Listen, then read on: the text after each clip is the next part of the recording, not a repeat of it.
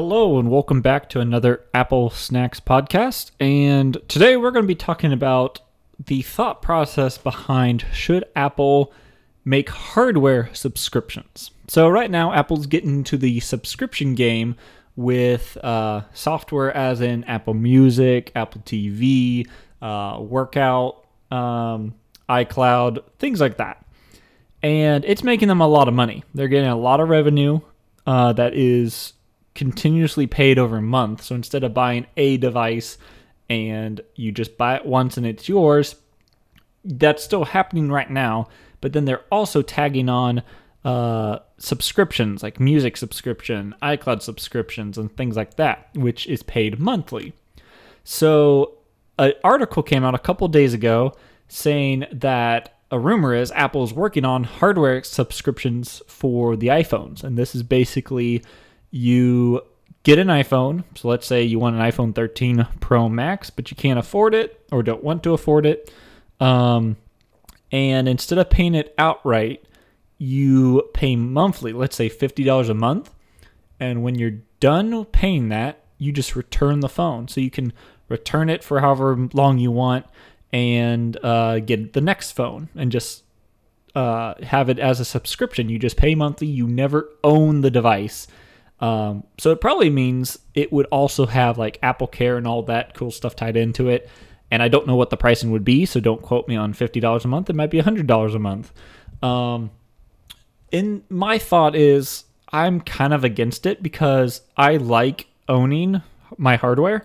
Software is one thing because you can just update something with software and it's very easy to transfer software from one device to another. So you kind of feels like it is worth more. Renting hardware has benefits and disadvantages. Like the benefit is if you know you're going to upgrade your phone every year, and if it fell off a cliff, you just get a new one.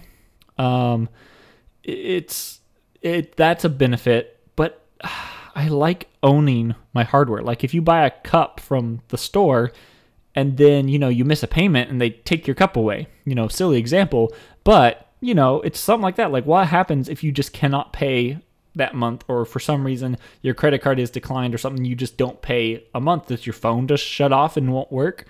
I like owning hardware. Like if you buy a MacBook Pro, it would be nice to be able to own it. So then if I want to put a sticker on it, or if I want to paint it, or if I want to do something, upgrade it, I can with whatever parts I want. And if I destroy the Mac, yeah, it's on me.